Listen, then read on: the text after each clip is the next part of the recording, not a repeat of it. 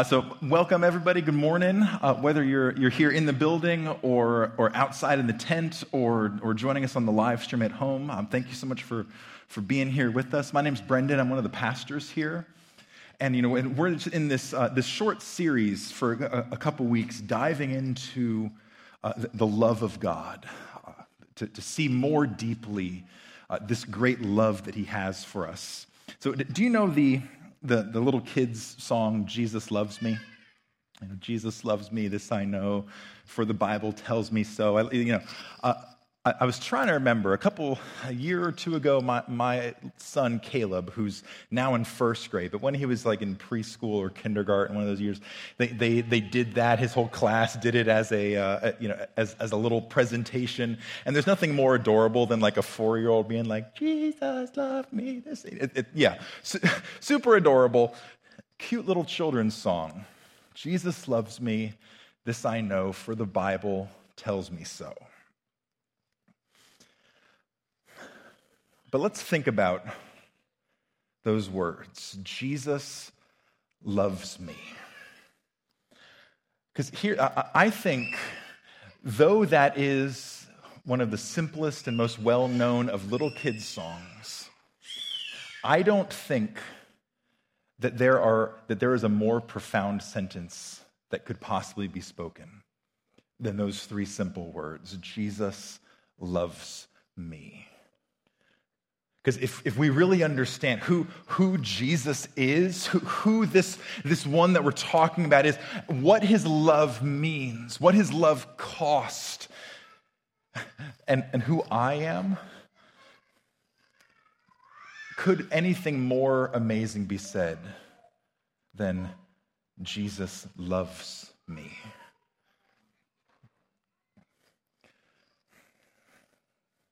But I fear, as I think of my own life, I think of us, I think that many of us are not living in the good and the glory of those simple words. Jesus loves me. Because if I asked you, okay, so Jesus loves me, this I know, so okay, how do you know? Do you know that Jesus loves you? I suspect that for many of us, knowing that Jesus loves me is not the Jesus loves me, this I know in my bones, I know it. I think for many of us, for me, for a lot of us, a lot of the time, Jesus loves me, this I know is sort of an intellectual exercise. It's kind of like a math equation that we do. Here's what I mean. We say, well, I know God loves the world. John 3:16, God so loves the world, and okay, well, I'm part of the world, so I guess that means Jesus loves me. And it's, sort of a math equation, a little logical syllogism. God loves the world, so God loves everybody, right? And I'm part of everybody, so I guess that means that Jesus He must love me.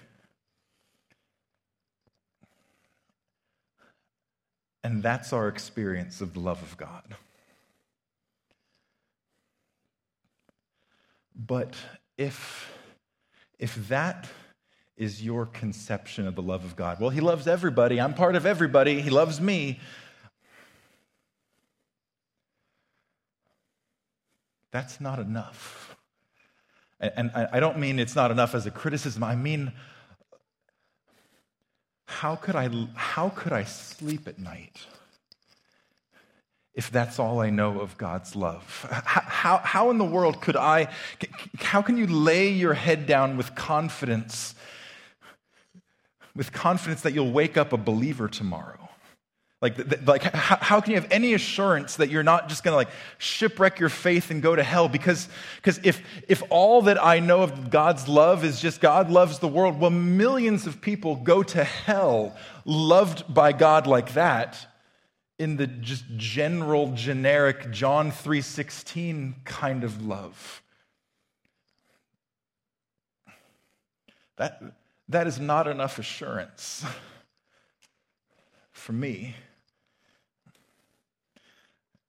So when you're at the end of your rope, When you're weak, if you've ever felt like you are just clinging to the ledge of God's grace with like feeble, slipping fingers, where's the assurance if that's all that God's love is? Just a kind of general love that people are slipping through the cracks of that love all the time. That's not enough for me. Where's my strength? What would you feed on? What would you cling to if that's the only kind of love that God has for you? So, don't get me wrong, John 3:16 is precious, but it's not enough. And there's got to be more to God's love than that.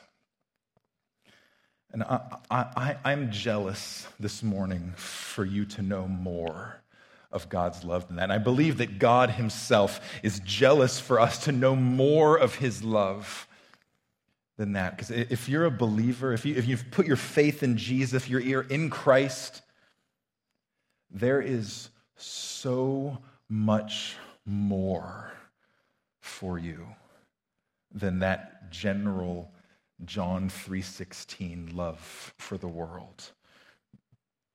Here's the big idea of the message, but I want us to see kind of again and again and again in God's word is this idea that God has a deep and everlasting love for his people that is distinct from his general love for the world. God does love the world, and we're gonna dive into that a little bit because we should stand and wonder at that, but we've got to see more. That God has a deep and everlasting, distinct love for his people.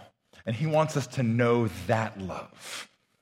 To say, Jesus loves me, and I know that distinct, personal, deep, everlasting love for me, his child. There's so much more to God's love if you are in Christ.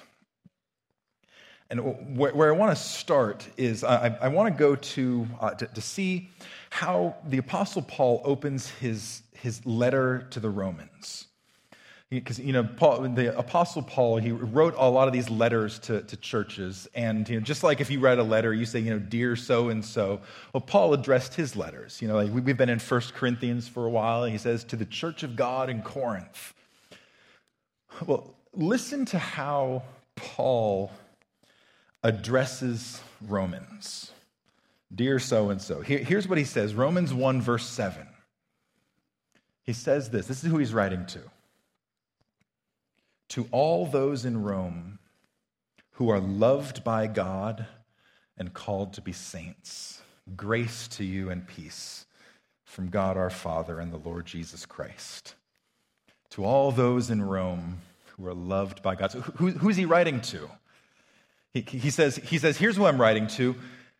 Everybody in Rome who's loved by God and called to be saints.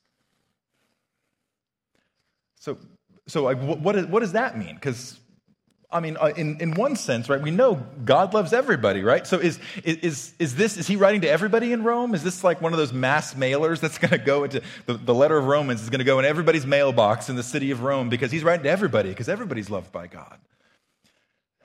Well, no, because he says to those who are loved by God and called to be saints. He's not writing to everybody in Rome. He's writing to God's loved ones. Who's that? Who are in this whole big bustling city of Rome, 1 million people? Who are God's loved ones, the called to be saints ones? Who's he writing to? And the answer is, he's writing to the church.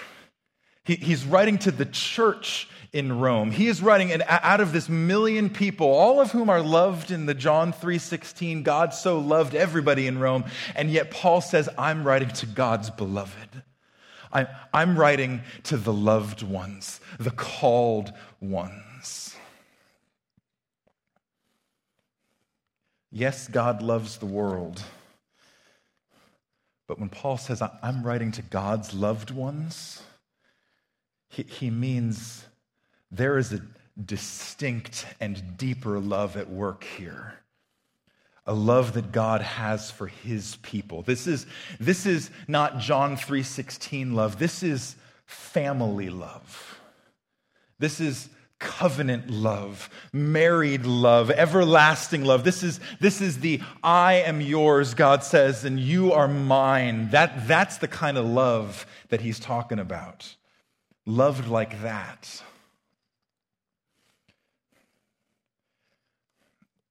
And sometimes I think, talking about God's covenant love for his people, really, this is the deep end of the pool. That's why we're calling this series The Deep End. And yet I do think that we might sometimes overthink this in our attempt to try to get all of our theological squares right. And okay, like how do all these pieces fit together? Here's just maybe a simple way to think about this. I'm a Christian. I'm supposed to love everybody, right? God says, love your neighbor, love your enemies. That basically covers it. I'm supposed to love everybody. Don't do a good job of it, but okay, I'm supposed to love everybody. But is there not, in that general love for everybody, a distinct love? Aren't I supposed to love my kids differently, more in a distinct way than your kids? I love lots of your kids. Your kids are great. But I'm not their dad. Caleb and Zoe, I'm their dad. I have a distinct relationship with them. And there are lots of people that I love. There are lots of people I would take a bullet for, but I only have one wife. One wife that I have pledged myself to, I've made vows to. And so this is in God's overflowing love and his heart for the world. God has a family. Jesus has a bride. And that's the love that I want us to dive into today. That's the love that God wants us to know more of. Because if you've put your faith in Jesus, you are loved by the God of the universe with a distinct, deep, personal, everlasting love. You, like individually, by name, Jesus loves you. Not just in a general math equation of he loves everybody, so he must love me, but you are loved in Christ like a father loves his child, like a husband loves his wife. You are loved and delighted in and held more securely than you could possibly imagine. This is God's love for his people. So this is what we're going to dive into today. But before we do that, I do want us to see, I'm going to take a little survey to see, I want us to see God's love for the world. I want us to look at that John 3:16 love, because I don't mean in what I say about God's distinct love to at all diminish God's love for the world. Don't hear anything I say today as obscuring one drop of what the Bible says about God's love for the world. Because God has an amazing, astounding love for the entire world. His heart overflows and beats with love for every single person on planet Earth. We should be amazed at God's love for the world. So I want us to look kind of quickly at that so that we can be amazed at God's love for the world. And then by his grace, be 10,000 times more amazed at his love for his people. So how does God love the world? What does that look like? And first, of course, John 3:16, right? That famous verse, God so loved the world that he gave his only son, that whoever believes in him should not perish, but have eternal life. God's love for the world, it means that the door of salvation is wide open.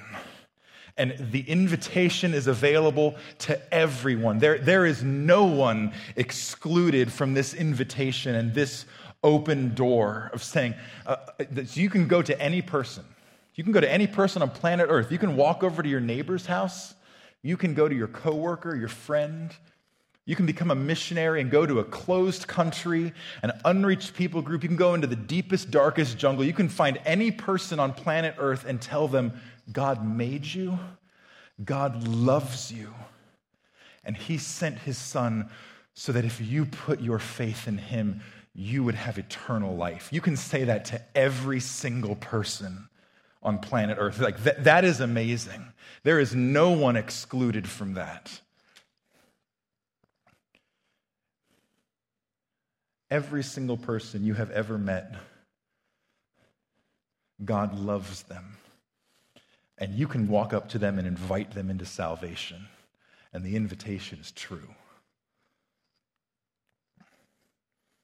And even more than that, we can see not only is God's heart invitation of salvation wide open, but God's heart, his inclination towards every single person in the world is inclined towards patience, inclined towards mercy. Listen to what he says through the prophet Ezekiel. Ezekiel 18:23. God says, "Have I any pleasure in the death of the wicked? Declares the Lord God, and not rather that he should turn and live." In other words, God says, even though so many go to hell loved like John 3:16, because of course the invitation is there, the open door is there, the gift is there, and we run away. We return the invitation, we close the door, we don't want the gift. And yet God's heart is inclined towards patience, inclined towards mercy. Everyone who goes to hell goes there leaping over the love of God. And the amazing and sobering thing he says here in Ezekiel is that even to those who face God's judgment and hell, God doesn't take any pleasure in that. God takes no pleasure in judgment. God doesn't delight in punishment. Like, oh, he's holy, he's just. He says in Exodus, "By no means will I leave the guilty unpunished." But he doesn't delight in that. Like, that's not what thrills his heart. What thrills God's heart is mercy.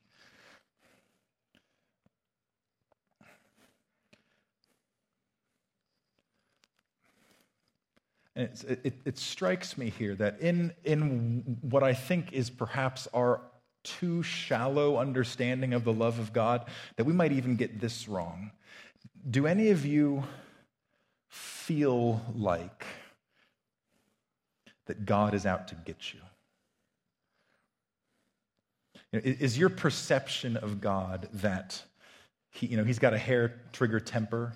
He's in a bad mood at you. That God is he's just waiting to smite some sinners, and that's what God does.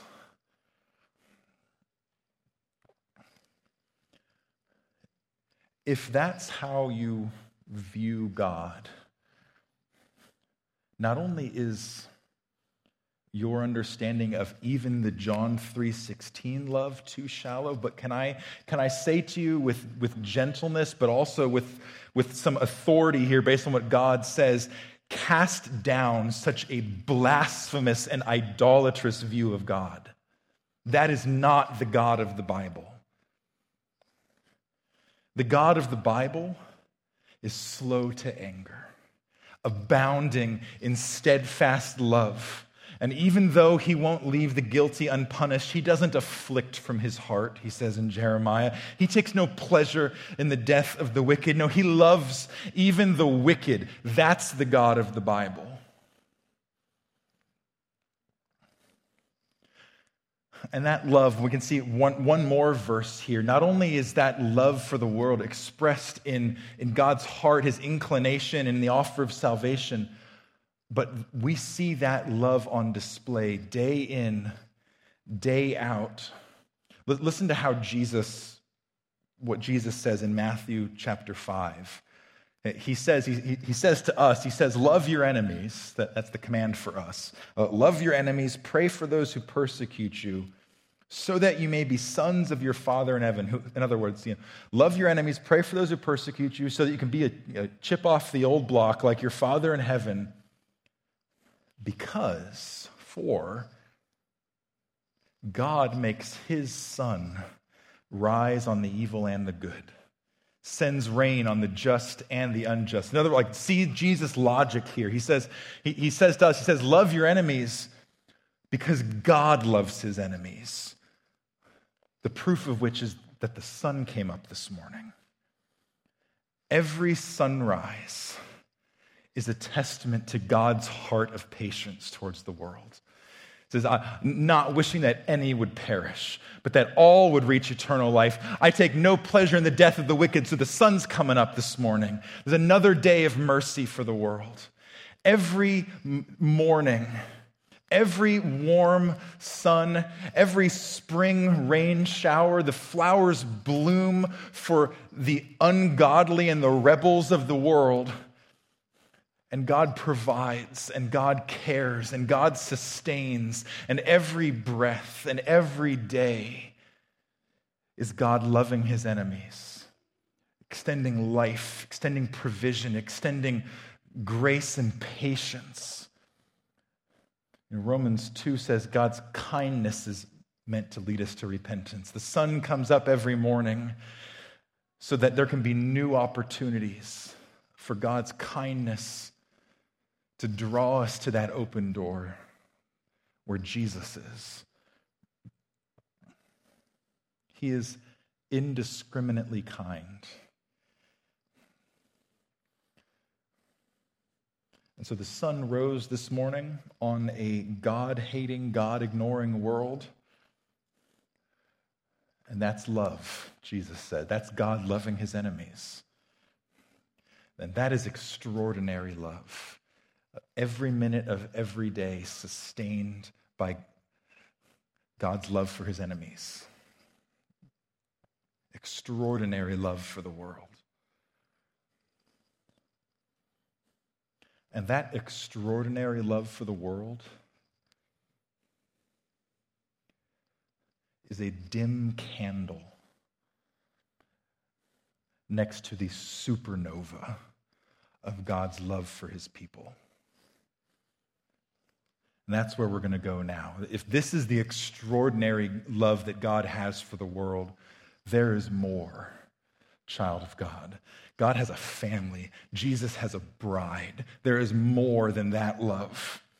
And so I want us to take us through to see this relationship of love that God has for his people, and just kind of scripture after scripture. The first thing I want us to see is God's father love, his love as a father. And this is the verse that Don kicked off the series with 2 weeks ago, 1 John 3:1. See what kind of love the Father has lavished on us, given to us freely, that we should be called children of God, and so we are. And here again is where I think in our trying to balance theological categories and say God loves everyone, that we can fall into an error even here in understanding what that means, the love the Father has given us, that we should be called children of God. Because here's the thing. The Father love of God is not a universal love. It's not the John 3:16 love.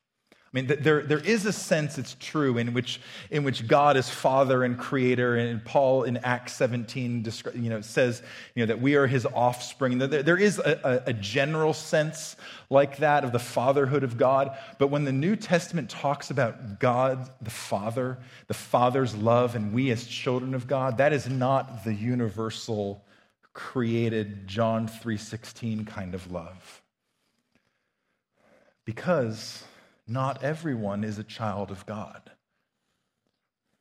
And I said that's another one of those one of those things that doesn't fly very well in our world to say something like that. And again, everyone's made by God and loved by God. Not everyone is a child of God. Look at John chapter 1. Super clear here. It says, to all who received him, Jesus, to all who received Christ, who believed in his name, he gave the right to become children of God. The right to become children of God. There is a privilege here to those who believe in his name. Here is the privilege, the right, the access. You are children of God. God is your Father. You're now in the family. So this isn't just the general creation love. God's Father love is adoption love. This is redeeming love. This is Ephesians 1 saying that in love he predestined us, his people, for adoption through Jesus Christ. This is Galatians 4. It says, in the fullness of time, God sent his Son, born under the law, to redeem those, to buy those back under the law, so that we might receive adoption as sons. Sons and daughters of the King, brought into God's family. This love, when John says, look at this love that the Father has given us, that we're his children now. He doesn't just mean God made you so you're part of his family. He means God sent his Son to buy you back. You have been redeemed. You have been purchased. All of your sins have been removed, and you have been adopted into this family.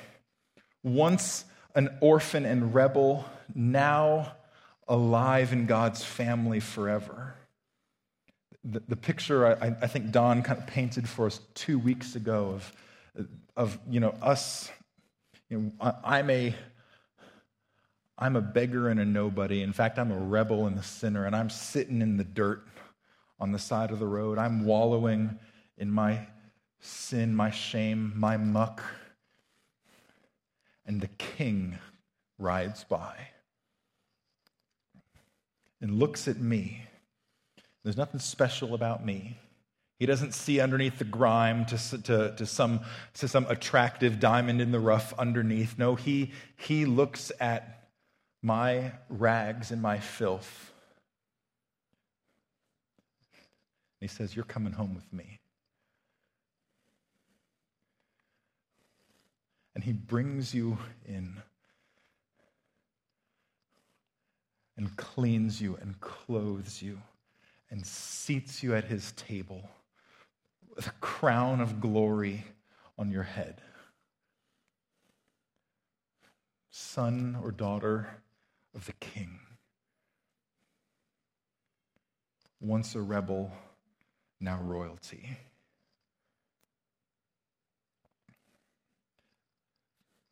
This is love. Look at this kind of love the Father has given us. And this Father love goes further than just finding us in our filth, brushing us off, and giving us a seat at the table.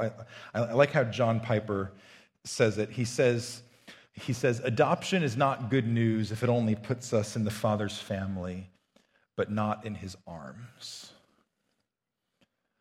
What he means is there is good news.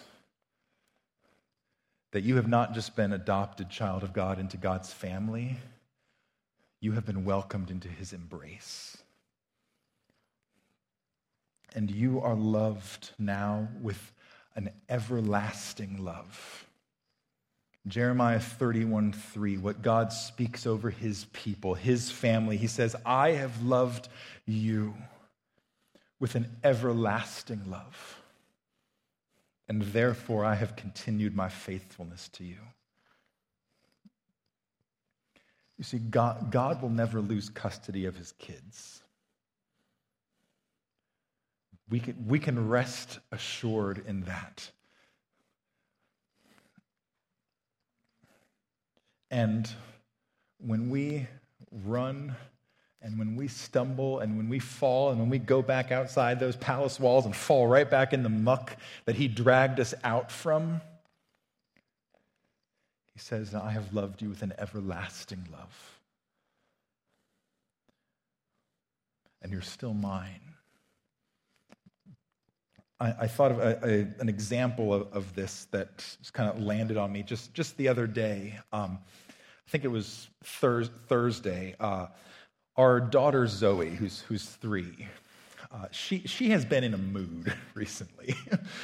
She's been kind of a pill, and so she's had this attitude. She's been throwing temper tantrums, and so like Thursday was apparently it was a rough day. I was gone a lot of the day, and so she'd like full out like on the floor, temper tantrum, talking back to Sarah. It was just a bad day. And she finally went, put the kids to bed, and she had this boo-boo on her foot from wearing the blister from wearing her little princess shoes, and it was bothering her. But she went to sleep, and later that evening, Sarah and I are we're sitting out on the couch watching TV, and Zoe in her room starts crying, and so Sarah goes in there. And a couple minutes later, Sarah comes out holding Zoe because Zoe's boo-boo was hurting, and just kind of sat there for the rest of the evening.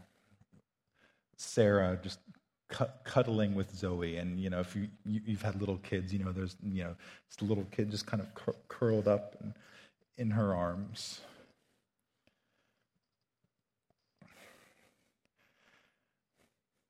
And this is parent love.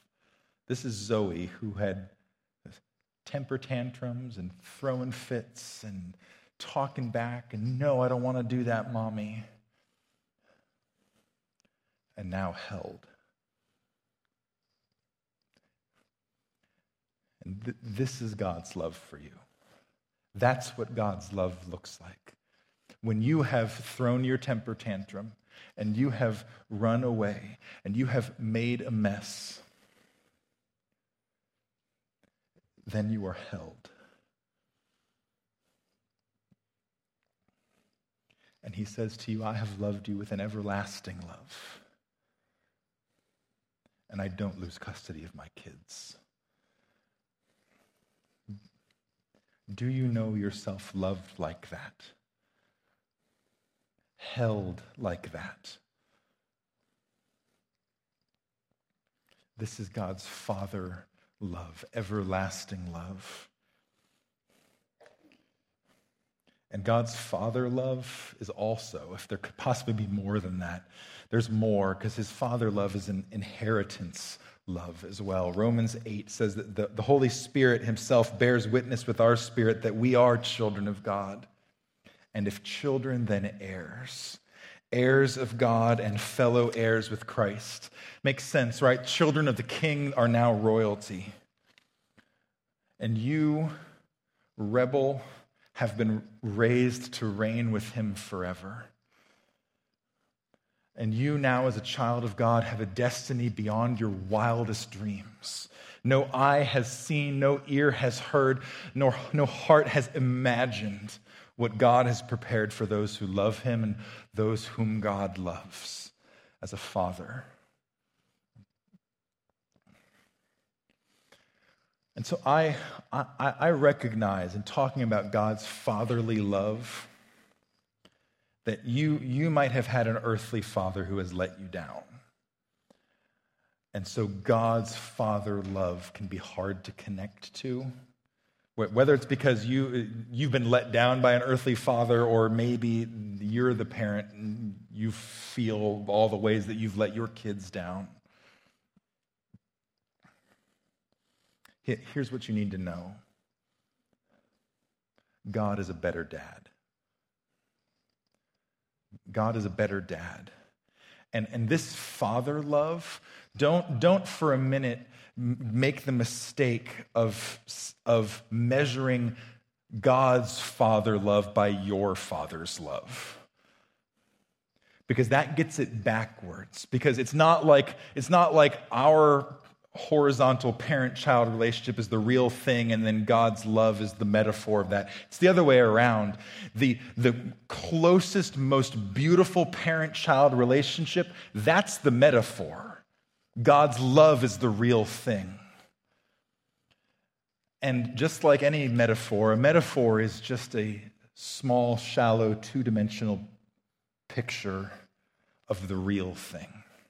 A scratching the surface in a small way of the real thing. And so don't for a minute think that measure God's love for you by the love that you've experienced. Far different. The love that we long for deep down, that is a little candle pointing us in the dark towards this great love that God has for his children, that he doesn't fail. Ephesians 3 says that Paul says this interesting thing. He says, I bow my knees before the Father, from whom every family in heaven and on earth is named. It's kind of a weird thing to say. But what Paul means there is every human relationship is downstream from this relationship. Every human relationship is an echo and reflection of this great reality of God's love for his people. Every relationship. And you can turn the love of God and see the different facets. This father love is one facet, but let's keep going. Let's keep turning this jewel, because we are adopted by God the Father. The reason we're adopted by God the Father is because we are united to Christ his Son like bride and groom.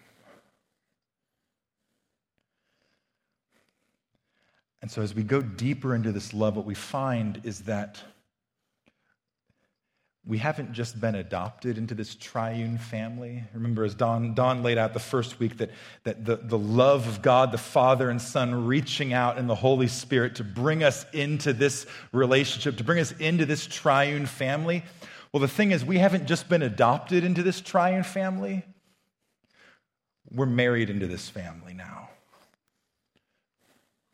with an everlasting covenant vowed love. Look at what Paul says in Ephesians 5. He's describing the marriage, the metaphor, and he can't help but go from the metaphor to jump towards the reality. And it's amazing what he says in Ephesians 5, verse 31, as he transitions from talking about husbands and wives, and he says, but get this, he quotes Genesis and the establishment of the institution of marriage, and he says, a man shall leave his father and mother and hold fast to his wife, and the two shall become one flesh. Then he drops this bomb on us. He says, this mystery is profound, and I'm saying that it refers to Christ and the church. Marriage is just the metaphor. This is the reality. The institution of marriage. Well, there are a few things more foundational to human life and human civilization than the institution of marriage. And Paul sort of breezily says that whole marriage thing, that's just a metaphor. Let me tell you what this is really a picture of. Christ and his church. And he says this, if you back up and look in verse 29, as he makes this transition, he says this thing that I think for years I just kind of passed over. I didn't pay attention. And he describes this love. He says, husbands should love their wives as their own bodies. He who loves his wife loves himself. Talking about the marriage metaphor. He's like, if you're united together, you're one flesh, you're loving your wife as loving yourself. No one ever hated his own flesh, but nourishes and cherishes it, just as Christ does the church. Did you hear that? Cherishes.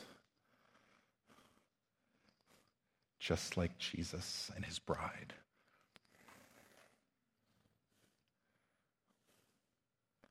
Cherish.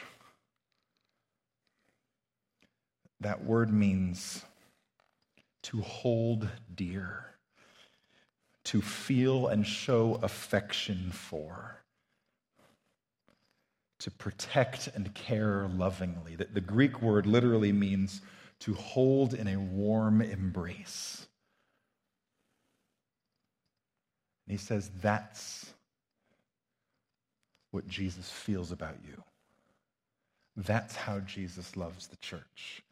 Cherishes.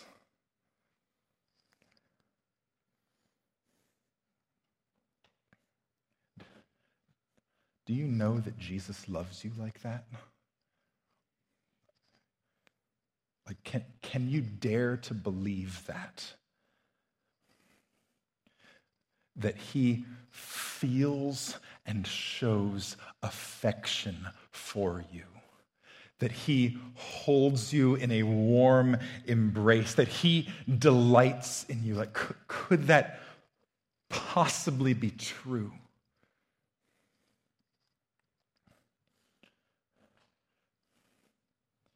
I think for too long, too many of us, I think, have been surviving on just the thin gruel of God's general love for the world. And we miss this. We miss this like a wife sitting at home trying to figure out if her husband loves her and doing that math equation in her head. Well, okay, my husband's a Christian, so he has to love everybody, and I'm everybody, so I guess my husband loves me.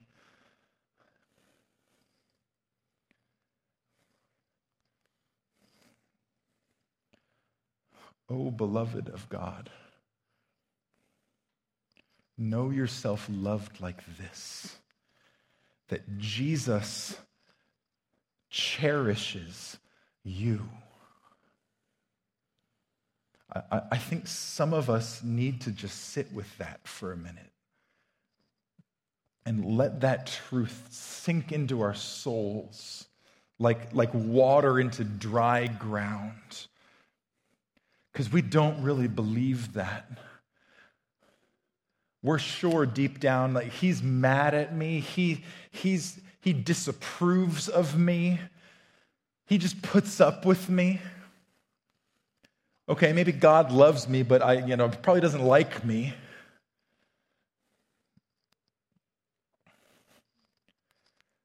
Sam Alberry, pastor in the UK, he writes this. He says, if you want to grasp how committed Jesus is to the church, here's your answer. He doesn't just create it and let it be. He marries it. Church is not his hobby. It is his marriage. As the old hymn says, that the church is one foundation. One of my favorite hymns. The church's one foundation is Jesus Christ, her Lord. She is his new creation by water and the word. And then this line, from heaven he came and sought her to be his holy bride. With his own blood he bought her, and for her life he died. You are not a disappointment to God. Hear that. Child of the Father, beloved of Jesus, you are not a disappointment to God. God does not regret his purchase. Jesus isn't sorry he married you. He doesn't just put up with you. Jesus cherishes you. Oh, that truth would sink in. It would feel in our dry bones. Jesus loves me. This I know. And there's more. There's more. Because this cherished love is a forever love and a vowed love. He says through the prophet Hosea, he says, God says, speaks over his people, speaks over you. He says, I will betroth you to me forever. That's that old-fashioned word, betroth. That means like engage. That means propose. That's down on one knee with the diamond. That's I am yours and you are mine, and I will never, ever leave you. I vow to you. I will betroth you to me forever. I will betroth you to me in righteousness and in justice, in steadfast love, in mercy. I will betroth you to myself in faithfulness, and you shall know the Lord. This is the vow that Jesus has made to you. If you're married, on your wedding day, you took a vow, right? You stood up there, and sometimes you write your own vows. Sometimes you do the traditional vows. But that vow of making some promises to your spouse, think about that vow that maybe you made on your wedding day, that, to have and to hold for better, for worse, for richer, for poorer, in sickness and health, to love, to cherish, till death do us part. And you pledged that to your spouse in front of God and witnesses. You said, I will love you like that. But the thing is, all of us are pretty rotten spouses, and we all have failed at that vow, right? Some of us have failed in ways that have strained that vow, and some of us have failed in ways that have shattered that vow. Because the reality is, in a fallen world, that the tragedy is that all too often life gets in the way of our vows and breaks them. But even if not, even if you have that fairy tale marriage, live happily ever after, even if life doesn't get in the way, marriage in a fallen world means eventually death gets in the way. And death breaks those vows, till death do us part.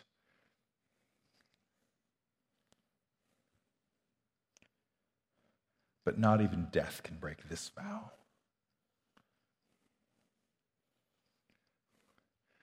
And he has pledged to you. He has taken your hand and said, Hebrews 13:5, I will never leave you or forsake you. He says to you, in sickness and in health, neither death nor life, nor angels nor demons, nor the present nor the future, nor height nor depth, nor anything else in all creation will separate you from my love. That's the vow Jesus makes to you. And when we make vows, if you take an oath, you maybe swear on the Bible as a symbol of authority, or in the wedding you have the ring as kind of a symbol of this vow. Well, God, I love how Hebrews 6 encapsulates this and just puts a foundation under this. God has no higher authority to swear by. He's like, how can I make this clear to you? I don't have a ring. I'm not putting my hand on the Bible. Jesus is like, how can I make this clear to you that this is my love for you? And Hebrews says, since he had no one greater by whom to swear, he swore by himself. See, God doesn't put his hand on the Bible. He puts his hand on his heart and says, I pledge myself to this. And so when God desired to show more convincingly to the heirs of his promise the unchangeable character of his purpose, he guaranteed it with an oath. He has vowed to you, child of God, beloved of Jesus. And you are today as secure in Christ as God is secure in himself. When it says that he has sworn by himself, what that means is that you are as secure in that promise as the very indivisible bands of the Trinity itself. And so if the triune Godhead could come apart, if the bonds holding Father, Son, and Spirit could dissolve, then his love for you could be dissolved. But he has sworn by himself. He has pledged all of the resources of his triune omnipotence to this covenant marriage vow. I will never leave you. I will never turn my back on you. Nothing will pry you out of my hands. I am yours and you are mine forever. This is his love for you. Oh, that we would feel and know and drink and taste and see this love. Look what kind of love the Father has given to us. See the love of Jesus for his bride. If I could have the worship team come forward. As the worship team comes, as we close, maybe two points of application here, three. I'm gonna make it 3 points of application to kind of hang our hats on. One is this: know this love. Know this love. Whether you have been a Christian following Jesus for 50 years, or whether you are here and you have never put your faith in him, know this love. In Ephesians 3, Paul prays, he says, I pray that you, being rooted and established in love, may have power, together with all of the Lord's holy people, to grasp how wide and long and high and deep is the love of Christ, and to know this love that surpasses knowledge. Know this love. Jesus loves me, this I know. And oh Lord, may it move from our heads to our hearts. Second application. This may be a little out of left field, but the thought strikes me here that this might be a good thing for some of us to reflect on, for me to reflect on. Love what Jesus loves. So he says in Ephesians 3, he says, pray for you together with all the Lord's holy people. Look around. Look around at this crowd and remember the other half of the church that's out in the tent or that's home on the live stream. Love the church because Jesus loves the church. It's really easy to hate on the church because, let's be honest, we're the worst, right? Christians are hypocrites. Christians let you down. The church is a mess, and church hurt is some of the worst kind of hurt. The bride is a mess, but she is the bride. And she is beautiful because the groom loves her. So if you're frustrated with Christians, don't give up on the church. Because the groom doesn't. He'll never give up on these people around you, and he will never give up on you. They and you are cherished. They and you are held in an everlasting embrace. And so let's love the ones God loves. Let's forgive the ones God forgives. Let's bear with the ones that God bears with. Embrace the ones that God embraces. Stick it out with the ones who are held by everlasting love. We're in this together, in this great love together. And then the third application. I said that second one is kind of out of left field, but here's where I want us to land. Let's rest in this love. So many of us are so worn out. We are weary. We are dry. And Jesus says, come to me. I'm gentle, I'm lowly in heart. I will give you rest because I love you like this. So Jesus loves me. This I know, for the Bible tells me so. Little ones to him belong. They are weak. We are, right?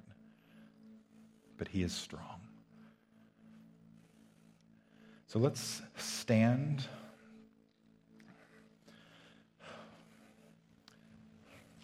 Lord, you have loved us with an everlasting love. What can we say in response to these things? That I, a wretch, am now your treasure. that you have loved me with your whole heart, and I'm held in your embrace. Lord, what can we say to these things but to praise you and thank you? And so, Lord, let these truths soak into our hearts, even now as we sing, and help us to see just what kind of love you, Father, have lavished on us. Pray this in the name of Jesus, our groom. Amen.